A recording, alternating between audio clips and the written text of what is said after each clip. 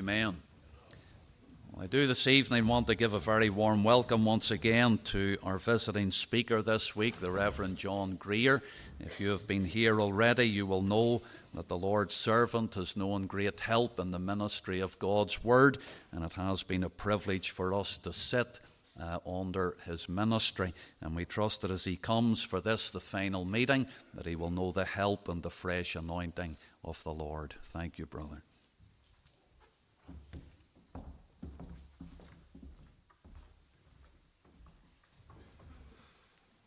Well, a sincere word of thanks to the Reverend Kenny for his word of welcome. And also, once again, may I thank him and the session of the church for the opportunity and the privilege that I have had to be here this week for these meetings. And it's always a blessing to the preacher's heart to be able to come or go to some other place and preach the word of God. And certainly I count it a great honour to have been asked to be the guest preacher this week. And I trust that what we have considered night by night will lodge in your hearts, and that you will have been blessed through it and continue to be blessed as you think about the Lord's word that we have considered here in the book of Ezra. And so thank you very much, Mr. Kenny and the elders here, and all of you as a congregation for your support during this week. Now we're turning to Ezra chapter 8 tonight to read some verses, Ezra chapter 8, and reading at verse 15. Ezra chapter 8, verse number 15. Let us hear the word of God. And I gathered them together to the river that runneth to Ahava, and there abode we in tents 3 days. And I viewed the people and the priests, and found there none of the sons of Levi. Then sent I for Eliezer, for Ariel, for Shemaiah, and for Elnathan, and for Jarib, and for Elnathan, and for Nathan, and for Zechariah, and for Meshullam, chief man, also for Joiarib, and for Elnathan, men of understanding. And I sent them with commandment unto Iddo the chief at the place Cassiphia, and I told them what they should say unto Iddo and to his brethren the Nethinim at the place Cassiphia, that they should bring unto us ministers for the house of our God. And by the good hand of our God upon us they brought us a man of understanding of the sons of Malai, the son of Levi, the son of Israel, and Sherebiah with his sons and his brethren 18, and Hashabiah, and with him Jeshiah of the sons of Merari, his brethren and their sons 20. Also the Nethinim, whom David and the princes had appointed for the service of the Levites, 220 Nethinim. All of them were expressed by name. Then I proclaimed a fast there at the river of Ahava, that we might afflict ourselves before our God, to seek of him a right way for us, and for our little ones, and for all our substance. For I was ashamed to require of the king a band of soldiers and horsemen to help us against the enemy in the way, because we had spoken unto the king, saying, the hand of our God is upon all them for good that seek him, but his power and his wrath is against all them that forsake him. So we fasted and besought our God for this, and he was entreated of us. And we know that God will bless the reading of this his word to all of our hearts. And again, we will just have a word of prayer. We need the Lord's help always. On this final night, we want to know God's power and blessing, and I trust you will enter into prayer now again, and let's look to the Lord to that end. Our gracious Father in heaven, we continue in thy presence. We bow down before thee in the name of thy Son. We thank thee for the one mediator, for that one sacrifice for sin. We have thought of these truths this week. We bless thee that there is one who is at God's right hand, a Prince and a Saviour forever, who intercedes for us, who brings us nigh to Thee. And by His merit and by the value of the atonement, we come before Thee now. We thank Thee for the reminder in these hymns of this great subject, this doctrine of revival. And Lord, how we pray that Thou wilt stir all of our hearts in these times to seek Thee with all our being, that we might again know a breath from heaven. O Lord, we ask that even now, over our souls, over this company, within this time that is before us, in the preaching of the Word, the Lord will visit. The Spirit will come. We will know Thy nearness and Thy power. Lord, cleanse my heart and fill me with the Holy Ghost, and come alongside tonight and grant Thy grace and Thy blessing as we consider the word that Thou hast appointed even for this particular meeting. And so, Lord, hear and answer prayer and continue with us now. We pray all of this in Jesus' name and for His sake and for God's eternal praise. Amen and amen. Now, the final 4 chapters of Ezra bring us face to face, as it were, with a man whose name is given to this book. That is Ezra.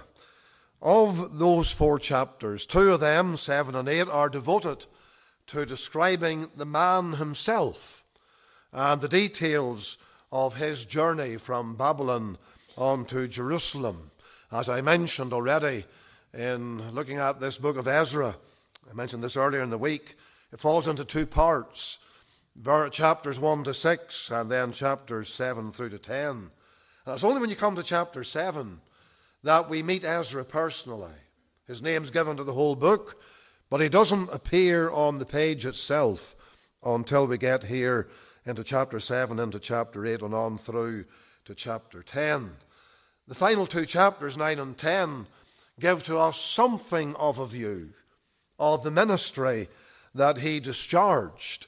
And that, of course, is vital information. I haven't time to deal with that at all, what you have in chapters 9 and 10.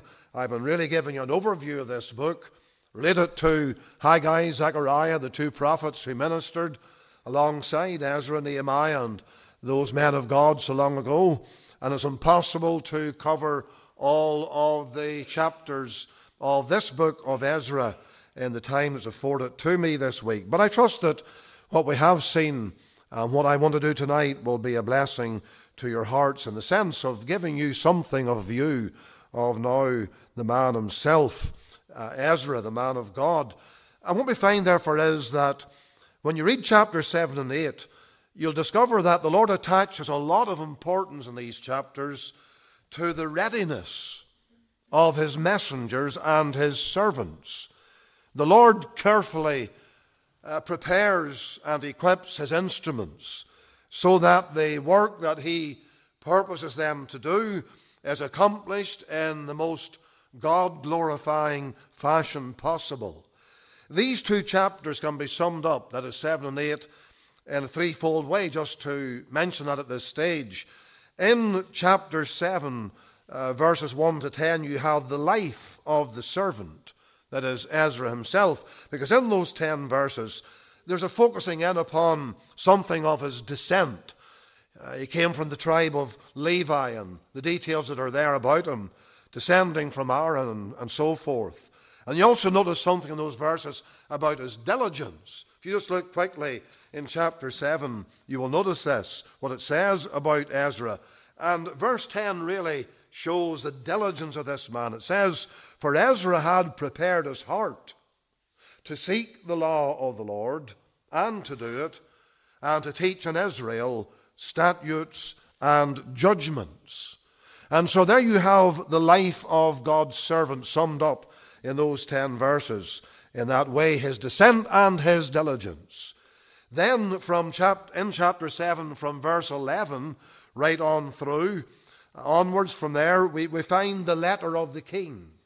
Because in those verses, we have a letter that was written by Artaxerxes, another of these kings of Persia. He authorizes Ezra to go back to Jerusalem. He he ensures that Ezra and his people will have a full supply of everything that is needed for labor and for service. And then in chapter 8, we find what you might call the log or the account of the journey itself. You see, Ezra had to get from Babylon to Jerusalem. And that is what chapter 8 is all about. This chapter is autobiographical. You will notice as you read through chapter 8 that Ezra is speaking here. He wrote the book, but in this chapter he's speaking in the first person. And you'll find that right down through these verses. He goes into a lot of detail about the journey. He gives a full log or full account of all that was involved in that removal from Babylon to Jerusalem.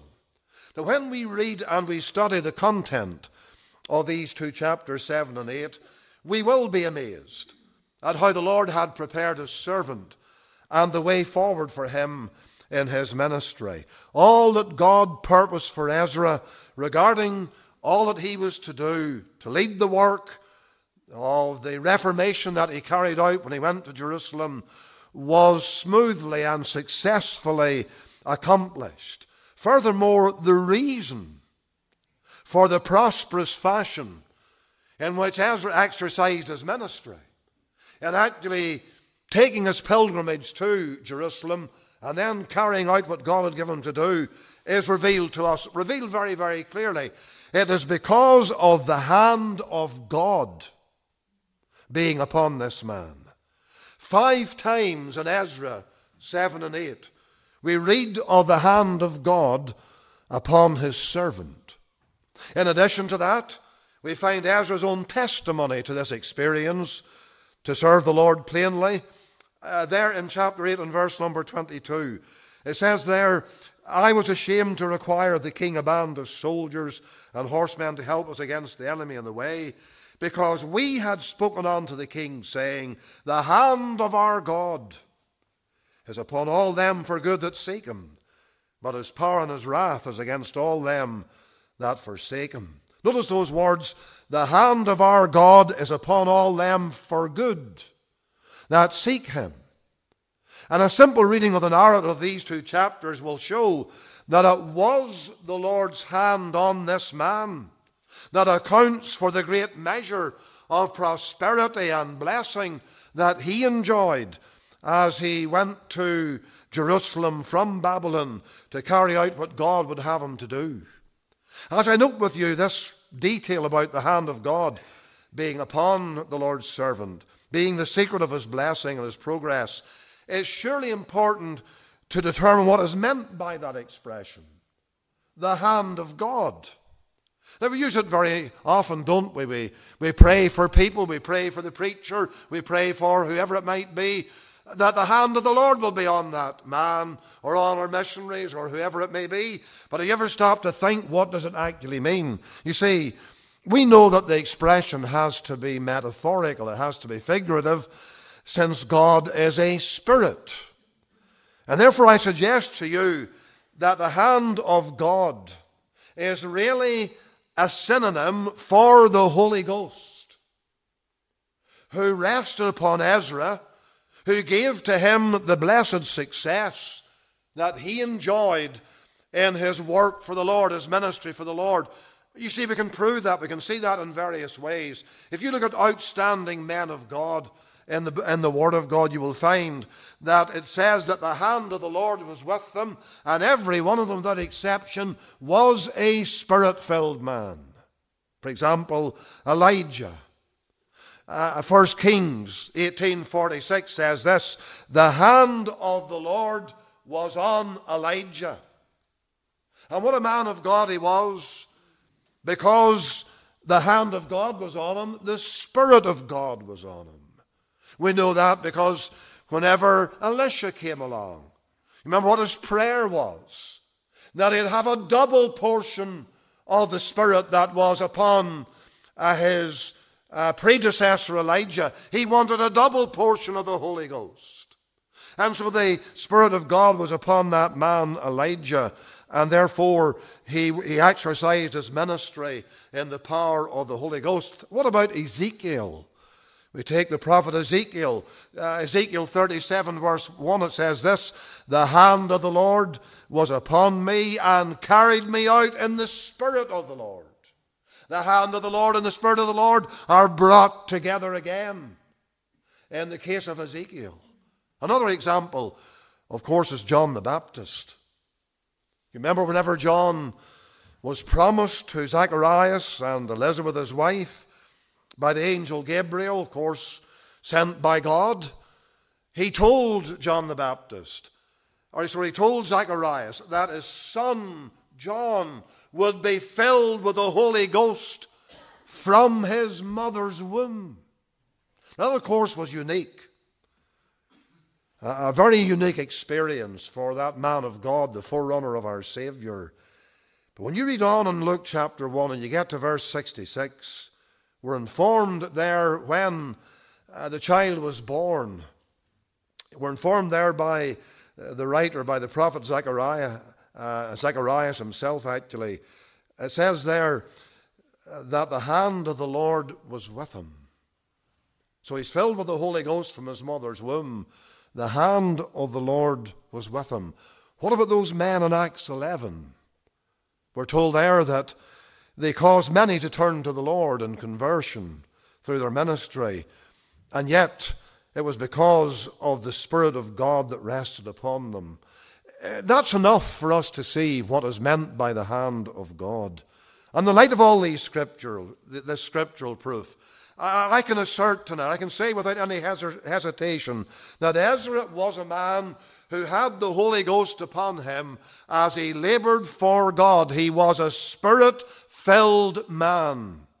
And therefore we may truly say that that was the secret of his blessing and his power as he served his God in his day and in his generation. Here, therefore, there is the proof that the only way in which the work of God is going to go forward is through the Spirit of God, the hand of God, being upon the people of God, upon every rank and file of the people of God, as they go on with God in their service for the Master.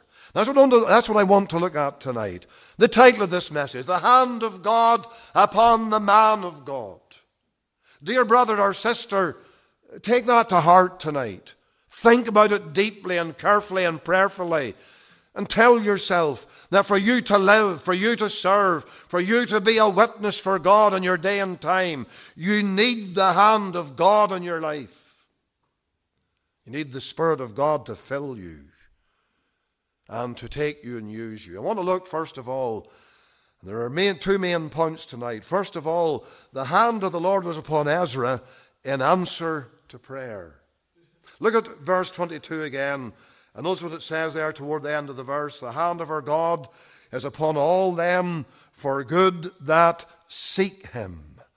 And so the Lord's hand rested upon Ezra in answer to prayer. His words tell us that the enjoyment and the experience of this blessing is in response to earnest prayer. The hand of our God is upon all them that seek him. Notice the context of those words there in verse 22. Before commencing their journey from Babylon, when Artaxerxes gave the go-ahead, you find in verse 22 that Ezra and his colleagues had testified before Artaxerxes that all those who would seek the Lord would have his hand upon them, God's Spirit with them. And therefore when they faced their journey and began to realize the dangers that would be faced, Ezra and his company were ashamed to ask for an escort from the king. Just look at verse 22. I was ashamed to require of the king a band of soldiers and horsemen to help us against the enemy in the way, because we had spoken unto the king, saying, the hand of our God is upon all them for good that seek him. And what he was really saying was, we have prayed about this. The hand of God is on us. We don't need an escort on the way to Jerusalem. And then they discovered that the enemies were lying in wait for them. But they were ashamed at that stage to ask the king for an escort, because they had already said, we don't need one. You see how your mouth can get you into trouble at times. And so they just were embarrassed. They were ashamed. They couldn't go back and say, we need an escort now because we suddenly discovered that there are enemies in the way. But we will find tonight that the hand of God was with them, and the hand of God took care of the enemies too. But the point is that that's the context of what he says here. The hand of God is upon all them that for good that seek him. And then verse 23 records this. So we fasted and besought our God for this, and he was entreated of us. Those words are very important. He had made the statement. He had put his whole ministry on the line. When he had said, we don't need an escort. The hand of God's on those who seek him. But it seems they hadn't prayed yet. And therefore, verse 23 goes on to tell us that they got down to prayer. And they prayed and they fasted before God for this. That is, that they would have the hand of the Lord upon them in their labor, in their journey, in all the different permutations that were going to come upon them as they made their way back to Jerusalem. And therefore, isn't it true that the hand of God comes upon the believer, upon the church of Jesus Christ, in answer to prayer? That is not something new that I have just stated, but it's something that we need to do. One of the brethren here tonight, I'm not sure where he's seated, but anyhow, he said to me the other night, going out the door when I've been preaching along the lines of the Spirit of God and so forth, in one of the earlier messages, he made a reference to the Holy Spirit when upon the work of God, or whatever his exact words were, I can't remember now, but he said we need to pray for it. And so that's what we're seeing now. We need to pray for this, men and women. Christ himself was anointed by the Spirit in answer to prayer.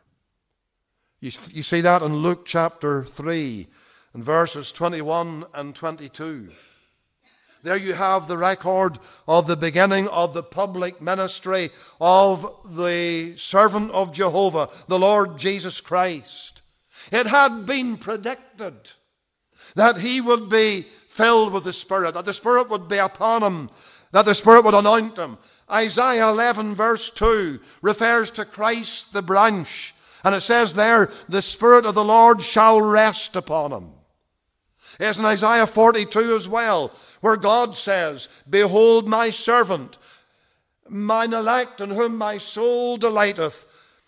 And he goes on to say, I have put my Spirit upon him.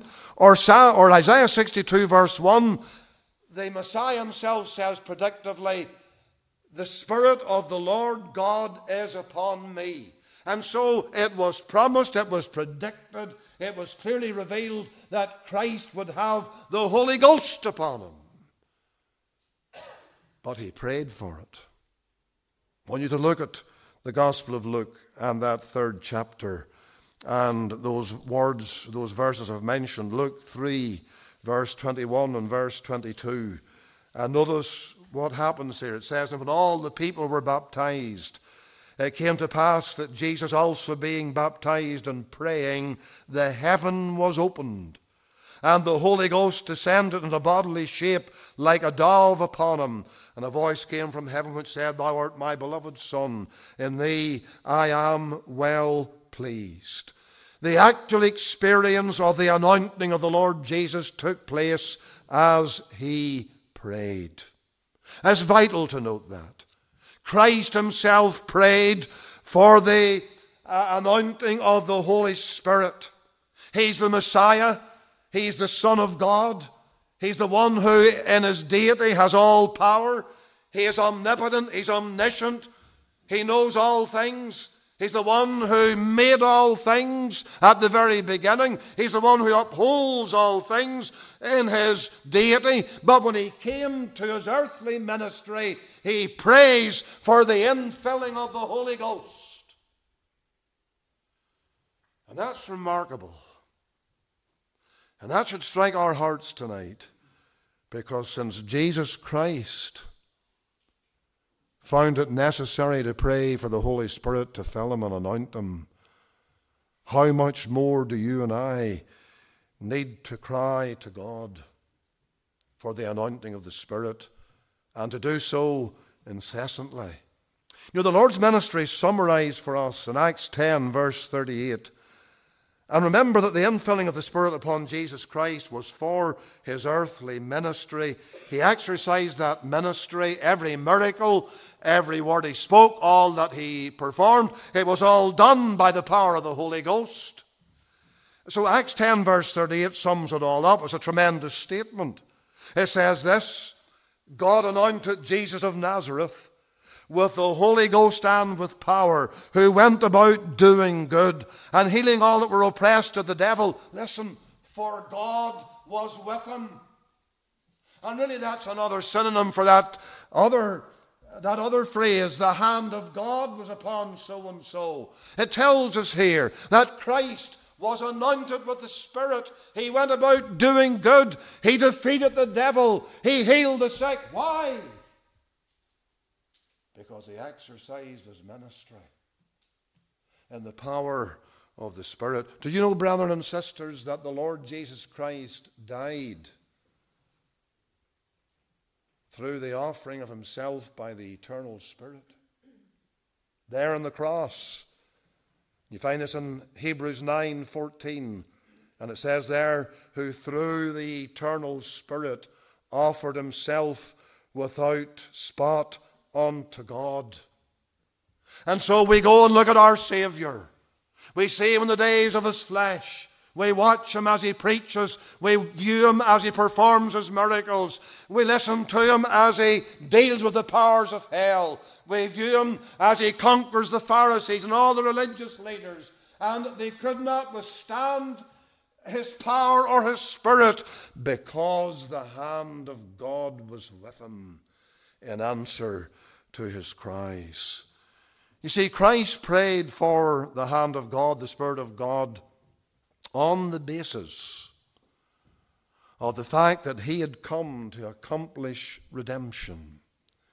That's a very vital feature of this matter of praying for the Holy Spirit. When we ask the Lord for the Spirit, and we should, day by day, there must be a ground upon which we make that petition. Do we deserve the Holy Ghost? No, we don't. We don't deserve any spiritual blessing. And we certainly don't deserve the Spirit's help or power in and of ourselves. So what is the ground for God giving us the Holy Spirit? It is this, my dear friend. The Holy Spirit is given to the saints on the ground of the redemptive work of Christ. Christ has purchased the Spirit for his church. In that sense of all that the Spirit does in our lives, from our regeneration through into our sanctification, and also in our service for God, the Holy Ghost has been bought for us by the precious blood of the Lamb. And therefore we are to come before the throne of grace, and this is the point, with confidence that what has been bought for us by the blood of the Lamb cannot be withheld from us. Look at the disciples in Acts 1. View them as they go to the upper room in Acts 1. They go there and they pray for 10 solid days, and at Pentecost the Spirit comes. But what had they seen that led them to that upper room? Because prior to that they were a bunch of defeated, cowardly men, but something has got a hold of their hearts. And I'll tell you what it was. They saw a number of tremendous truths as they spent time with the Lord. You're told in Acts chapter 1 that he appeared to them, he ministered to them after his passion. That's the cross work, where he had died. He gave them the promise of the Holy Ghost. Then they saw the Lord ascend up. So they have seen him alive after his suffering and his death. He has made atonement for their sins. He has risen from the dead as a sign and the seal that the atonement has been accepted by the Father. He ascends up. They saw him go up, and they watched him until he went out of sight. And then they went to the upper room, and they prayed the Holy Ghost down for themselves. They prayed on the basis of the crucified, risen, and exalted Savior. And the Spirit came. And that's how you and I are to pray. The ministry of Christ's church, in terms of service and labor, whatever it might be, is inseparably connected with the atonement, with the finished work. I want you to go to 1 Timothy chapter 2. And notice here what it says about Paul, or actually Paul says himself as he writes to Timothy. 1 Timothy 2 and verse number 5. He says this, for there is one mediator between God, there's one God and one mediator between God and men, who gave himself a ransom for all to be testified in due time. And so in verse 5 you've got the Lord's person. He is the one mediator between God and men. We saw this the other night. He's the God-man. In verse 6 you've got the work of Christ. He gave himself a ransom for all to be testified in due time. Now look at verse 7. Whereunto. And the word whereunto is the vital word. It means in connection with which I am ordained a preacher.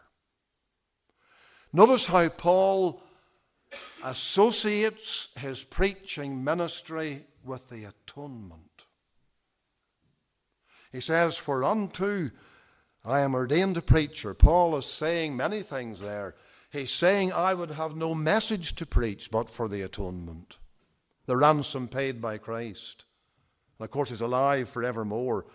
He's also saying, by the same token, I would have no power to minister except for the fact of the atoning work of our Lord Jesus Christ, by which the Holy Spirit comes upon his servants in answer to prayer.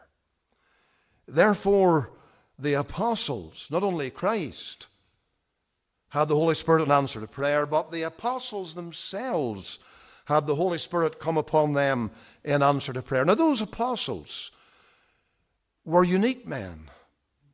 They had special gifts. They had unique gifts, and that, of course, belonged only to that age. Those gifts are no longer in vogue. They might have said to themselves, we can do without a fresh anointing of the Holy Ghost, because we have all these gifts that the Lord has given to us. But they didn't do that. They waited and they prayed and they called on God to give them the Spirit, that the hand of God would be with them. I could take you again to many verses, but time does not permit that. I'll take you to one passage, and that's Acts 4. Oh, we've already mentioned Acts 1, Acts 2, what happened there at Pentecost. But go to Acts chapter 4. Because what you find in Acts 4 is that the same men who were filled with the Spirit in chapter 2 are now filled again in chapter 4. Acts 4, what's the context here? The context is of the Sanhedrin forbidding them to preach the gospel ever again. That's what they're told. That's what the enemies of the gospel say to them. Don't ever preach in this man's name again. And what was their answer? Look at verse 19. Whether it be right in the sight of God to hearken unto you more than unto God, judge ye, for we cannot but speak the things which we have seen and heard. Now, that was quite a statement. They were simply saying, they were clearly saying, we're not going to stop preaching. That wasn't bluster. That wasn't hot air. Very easy to say that. But they realized we need a fresh anointing. So what did they do? Go to verse 24 or 23. Being let go, that's Peter and John. Being let go, they went to their own company, reported all that the chief priests and elders had said unto them. And when they, that's the rest of the apostles, when they heard that, They lifted up their voice to God with one accord, and so they start to pray. And what a prayer this is. As it starts there in verse 24 and goes right down through to 28, 29, it comes to a climax there. And I want you to see the climax to their prayer. Verse 29, now, Lord, behold their threatenings. You know, they were wise men.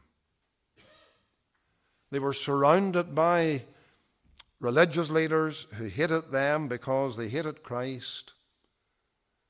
This is just a little band of men, very, very much outnumbered, under threat, and they go to pray. And notice how they pray. Now, Lord, have a look. That's what it means. Behold their threatenings. They didn't start marching about and saying, where are the men? We'll defeat these boys. No. They said, Lord, you have a look at them. Notice what they're doing. And what they're really saying is, Lord, they're threatening you. And they're threatening your gospel. Lord, behold them. Read on with me in verse 29. Behold their threatenings, and grant unto thy servants that with all boldness they may speak thy word. And remember that the word boldness in the New Testament doesn't mean brazenness. It doesn't mean forwardness. It means confidence. The word for boldness literally means saying all. It signifies a freedom of utterance that is based on the confidence of having God with one or a company. And so they say, grant unto thy servants with all boldness that may speak thy word. Listen now, by stretching forth thine hand. Here's the hand of God again. They're praying for the hand of God. And what happens? Look at verse 31. And when they had prayed, the place was shaken where they were assembled together, and they were all filled with the Holy Ghost. They got the hand of God. Again, another time, a fresh infusion of the Holy Spirit. They were filled with the Holy Ghost, and they spake the word of God with boldness. And therefore, the Spirit came upon these men as they got before the Lord, and they prayed. Now, I think the message is very clear. The hand of God, the Spirit of God comes upon the people of God as they pray. He came in Christ, He came in the apostles, and there are many other examples that could be drawn from the Scriptures along these lines. But if you go back to Ezra, please, and just look there in Ezra chapter 8 again, look with me at where our text lies, essentially. The hand of God is upon all them for good that seek Him. And then verse 23 again, so we fasted and prayed. We fasted and prayed, and besought our God for this, and He was entreated of us. What do you notice there? We notice the earnestness of the praying in which they engaged. They fasted and prayed. They realized that they were in a serious situation. This journey from Babylon to Jerusalem, that's what this is all about. They haven't even left Babylon yet. Hardly. But before they go, they get down to fast and pray. They realize the seriousness of the situation. I wonder sometimes, do you and I really recognize the seriousness of our days? I don't believe that it has really hit us yet. How serious our times are, how threatening they are, how dangerous they are for our children and our young people, for the work of God, for the cause of Jesus Christ. Why is it that we seem to be so reticent about really making an effort to get to the stated prayer meetings of the church. Never mind special seasons of prayer. And we've got to face this. This is the situation that we are in. And I'm not talking here about other denominations. I'm talking about our own denomination. Serious times upon our land. We're governed by evil men, legislating wickedness. And it seems that we don't really discern the seriousness of it. Because the crying to God and the waiting of God and sacrificing to do it doesn't seem to pervade our minds at all, or fill our hearts, or drive us to our knees. And I don't say that in a scolding fashion. I'm just simply telling you, brethren and sisters, as far as I can see, we've a long way to go. And we need to be like Ezra and his men, his company, because the Holy Spirit came upon them. The hand of God fell on them as they prayed, but they prayed with great earnestness. And they sought the face of God. You know what it is that will draw us or drive us to earnest seeking after God? It's an awareness of our own weakness. That's when we will really pray. If you turn to Luke 11, Luke chapter 11, look with me at the Lord's teaching there in Luke 11 and see how it develops. In verse number 1 of that chapter, it says that he was praying in a certain place.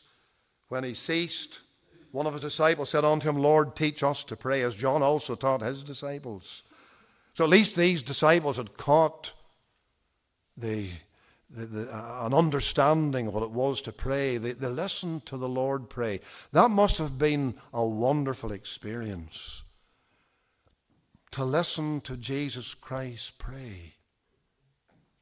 But they caught the fire in their own souls. And then you have what was often called the Lord's Prayer, but it's not the Lord's Prayer. It's really a prayer for the disciples, a pattern for prayer. Our Father which art in heaven, and so on. But then farther down, the Lord tells a little parable about the friend at midnight in verse 5. And you know the parable. I'm sure most of you have read this and heard it preached many and many a time about someone going to the friend at midnight and saying unto him, Friend, lend me 3 loaves, for a friend of mine in his journey has come to me, and I have nothing to set before him. Notice those words in verse 6, a friend of mine in his journey. Literally, those 3 words in his journey read this way: a friend of mine out of his way. It means that the friend who had come the way of the other man was lost. And he arrives at midnight, or it's all at midnight, and the first man has nothing to give him. That's his lament, that's his cry. I have nothing to set before him. And so what does he do? He keeps on pestering the other man until he gets what he needs. He will not give up. And what does the Lord go on to do? He goes right down through these verses teaching on prayer until you get to verse number 13. And it says there, if ye then, being evil, know how to give good gifts unto your children, how much more shall your Father, your heavenly Father, give the Holy Spirit to them that ask him? Again, we're brought to this matter of obtaining the Spirit of God in terms of his coming upon us. And there it is once more. You see, my friend, that's the answer. And we're driven to see that, and we're driven to pray for this when we really see we have nothing. We have nothing. We have no power. We have no wisdom. We have nothing to meet the needs of a lost world, to meet the needs of corrupt humanity all around us. We have nothing. We need the Holy Spirit of God. If you go down quickly to verse 20, And this is like a sequel to the whole passage here in Luke 11. And notice what the Lord says there. If I with the finger of God cast out devils, no doubt the kingdom of God has come upon you. See, the Lord was casting out devils after this that you have in the first part of the chapter. And it was said by his accusers that he was doing it through the power of the devil himself. And the Lord responds to all that. And what he's saying is in verse number 20, it's with the finger of God that I am casting out devils. My friend, let me tell you, the finger of God is the Spirit of God, just like the hand of God. But he's referred to by Christ as the finger of God, just to bring home to us that all we need from the Lord is a touch. That's all we need. And that will make all the difference. A touch from the Lord will defeat the devil. A touch from the Lord will stop the devil in its tracks. You know, there's another place in the Bible where you read of the finger of God. If I were doing a Bible quiz, I wonder who would know. There's another place in the Bible where you read of the finger of God. It's in the book of Exodus. Whenever the plagues were taking place. And in Exodus 8, 18 and 19, let me just read the verses because they are powerful verses. It's when the magicians are withstanding Moses. Exodus 8:18, the magicians did so with their enchantments to bring forth lice, but they could not. So there were lice upon man and upon beast. Then the magician said unto Pharaoh, this is the finger of God. Do you notice that? The enemy recognized that Moses had a power that they didn't have. This is the finger of God. And you know, there's a sequel to all that. In 2 Timothy 3, where Paul writes to Timothy about the last days. If you want to turn to it, look at it. I'm not going to get finished the message tonight, so that's fine. We'll just finish up soon here. I'm still on the first point. But anyway, turn to 2 Timothy 3, verse 1. This know also that in the last days perilous times shall come. The last days is a reference to the entire period from the first coming of the Lord to the second coming of the Lord. But we've been told here that during all that scope of time, or that length of time, there will be perilous times. The word times there, perilous times, means seasons. And so there's a multiplicity of them. And Paul is telling Timothy, during that whole period, there will come all these perilous seasons, one after the other. And as you read the chapter carefully, you find that the next one is worse than the one before. That's the way the chapter is written. Until we think about the very end before the Lord comes back. And that will be the darkest day ever. That's what the chapter is showing us. So that's the setting. And if you look with me here in this chapter, at verse number 8, here is what I want you to see. Connecting it back to Exodus. Now as Jannes and Jambres. You see, in Exodus, no magicians are named. None of the Egyptian magicians are named. But here are two of them named in 2 Timothy 3. And they must have been, as it were, chief magicians, leaders. As Jannes and Jambres withstood Moses, so do these also resist the truth. That is, the men of whom he writes and the wickedness of them in the last days. So do these also resist the truth. Men of corrupt minds, reprobate concerning the faith. That means they are men who cannot be saved. They're reprobates. But look at verse 9. But they shall proceed no further. You see, the magicians in Egypt, they aped some of the plagues or the miracles that Moses performed, but it came to a point where God stopped them and they could proceed no further. And they said, this is the finger of God. The finger of God has stopped us from going any further. And that's exactly what Paul, I believe, by inference is telling us here. Evil men will go so far and then God will stop them.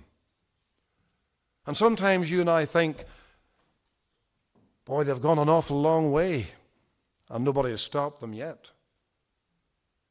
My friend, do not mistake this. The Lord will eventually stop them. It may not be, and taking the end times and the final onslaught, it may not be until the Savior appears. But that will happen. And then evil men will be stopped forever. And never again will they speak a word against the Son of God. Oh, they'll blaspheme him and curse him as they writhe in the agonies of hell.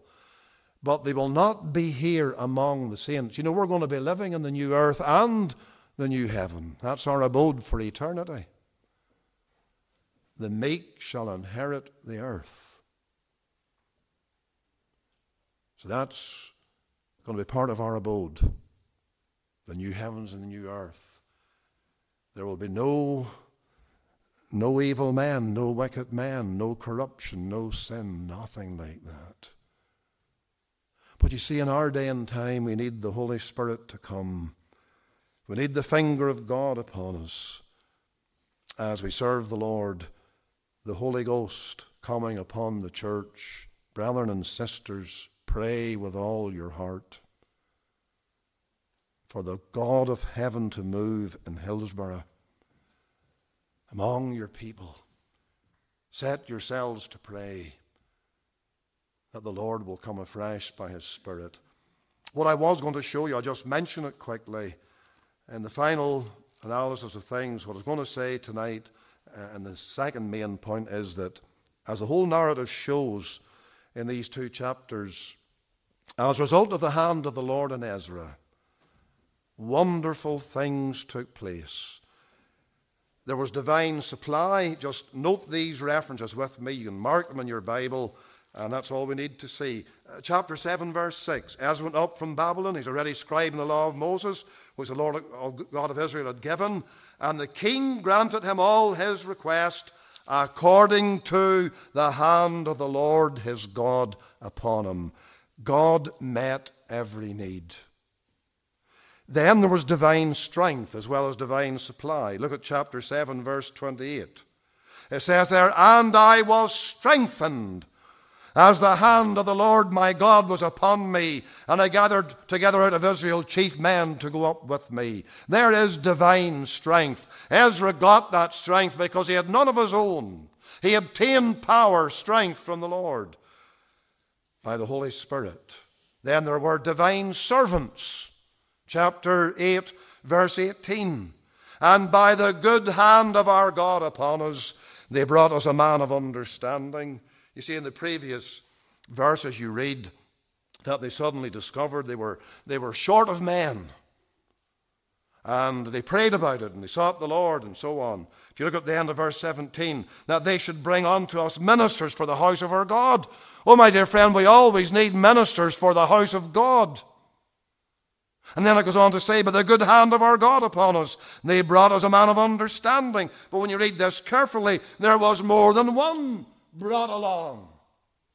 Tomorrow our presbytery is meeting to pray for our Bible college, that the Lord will send us young men and young ladies. Men for the ministry, ladies for the missionary work. And here's the very same kind of thing, but notice it.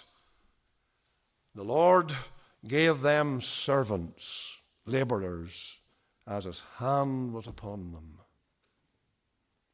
And then one closing little detail. There was divine supply and divine strength and divine servants. There was divine security. Chapter 8:31. It says, then we departed from the river of Ahava on the 12th day of the first month to go on to Jerusalem.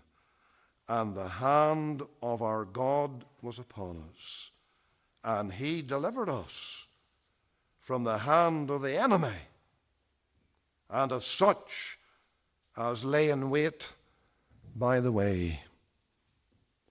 Oh, you see, as I said earlier in this message, they had said to the king, we don't need an escort, we'll manage. Then they realized it just wasn't as easy as that. And so they prayed, and the hand of God came down again. And the hand of God dealt with their enemies. Those who were, as it says there in verse 31, delivered us from the hand of the enemy, and of such as lay in wait by the way. You know, whenever I read that about the hand of the enemy, I thought of Psalm 31. I say this just as I come to a close now. Psalm 31, verse number 5. You know what it says in that verse? Into thine hand I commit my spirit. But it says this as well. Thou hast redeemed me, O Lord God of truth. How can we commit ourselves into God's hand? On the basis of redemption. What the verse is really saying is, as far as the child of God is concerned, I know those opening words were used by Christ on the cross, but the whole verse is for the believer. The believer praying, Lord, I need thy hand. I commit myself into your hand. But then the added words, you've redeemed me. You see, when you are redeemed, everything about you is in God's hand. And therefore every day you can make that your prayer. Lord, because you have redeemed me, I want thy hand on me. I want to be in your hand. I want to be carried. I want to be led. I want to be protected. I now commit my spirit into thy hand. Verse 15 of Psalm 31 says this, my times are in thy hand. It's the basis for that great old hymn. My times are in thy hand. My God, I wish them there. And so what it means is when you're in God's hand, then all your times are in God's hand. Everything about you, with regard to your earthly life, the years you'll be here, whatever length it may be, it's all in God's hands. We could not be in safer hands, could we? We could not have a more mighty hand upon us than the hand of God, the Spirit of God. And I trust that tonight the Lord will encourage you, and that you and I, we will pray much for what we need, as we have noted these thoughts from this marvelous passage. May God bless his word to each one of you. Mr. Kenny will come, please, and close this meeting. Thank you.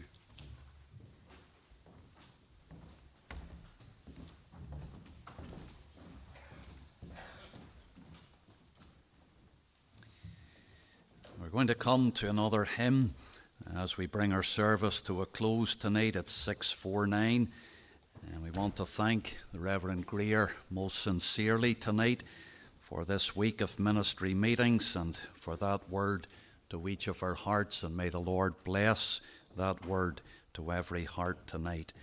We've been singing in this week of meetings hymns that have the theme of revival. And here 649, over the hilltops, down from the skies, coming from glory, lift up your eyes, while we are watching and while we pray, a mighty revival is sweeping this way. We'll stand as we sing this hymn.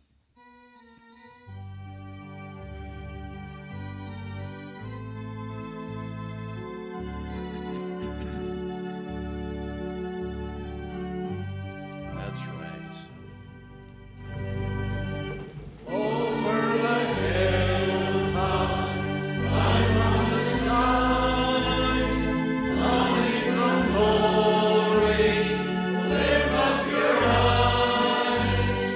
Why we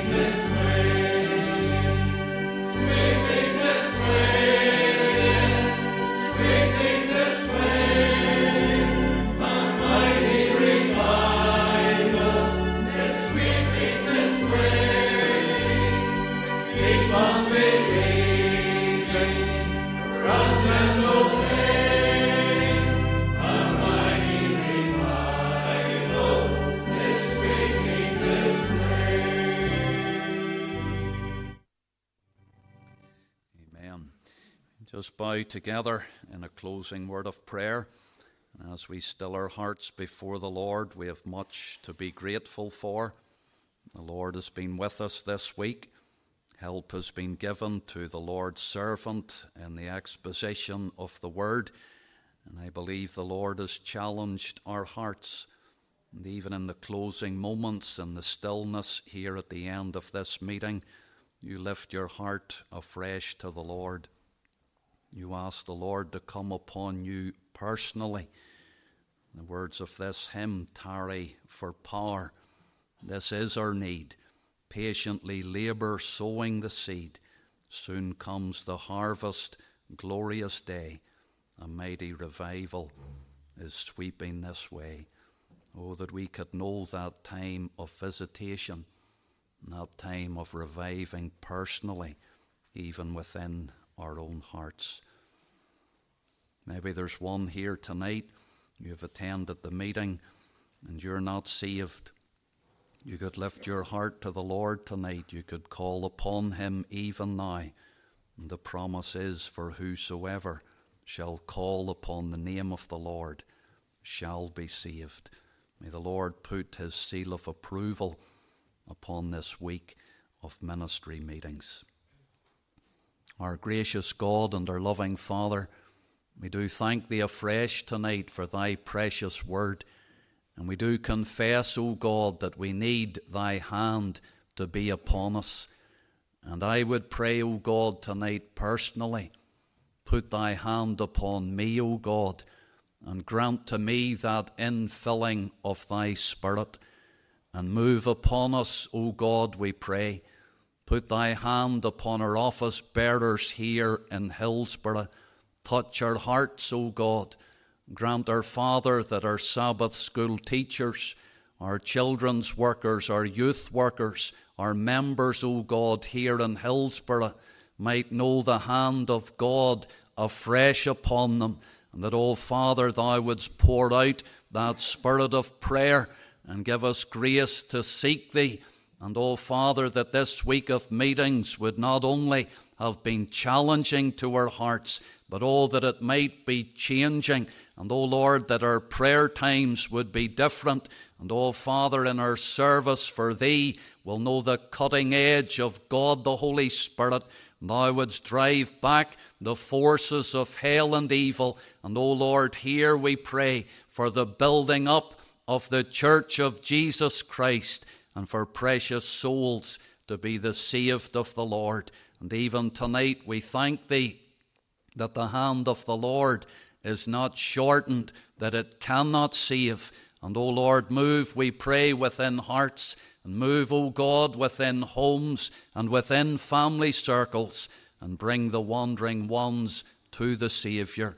Do bless our brother tonight. We do thank thee for his ministry, for his labour of love for thee, and do encourage him and strengthen his hand in the Lord, and grant our Father that he would know many souls to his ministry. And, O Father, thou wouldst continue thy good and thy gracious hand upon him. Hear our prayer, O God, tonight, and we return thee thanks for the food, for the good things that have been provided. Bless it, O God, to our bodily use then. Take us each one to our homes in safety, and may we know thy hand to be upon us for good. We commit our way to thee in the Saviour's great name. Amen.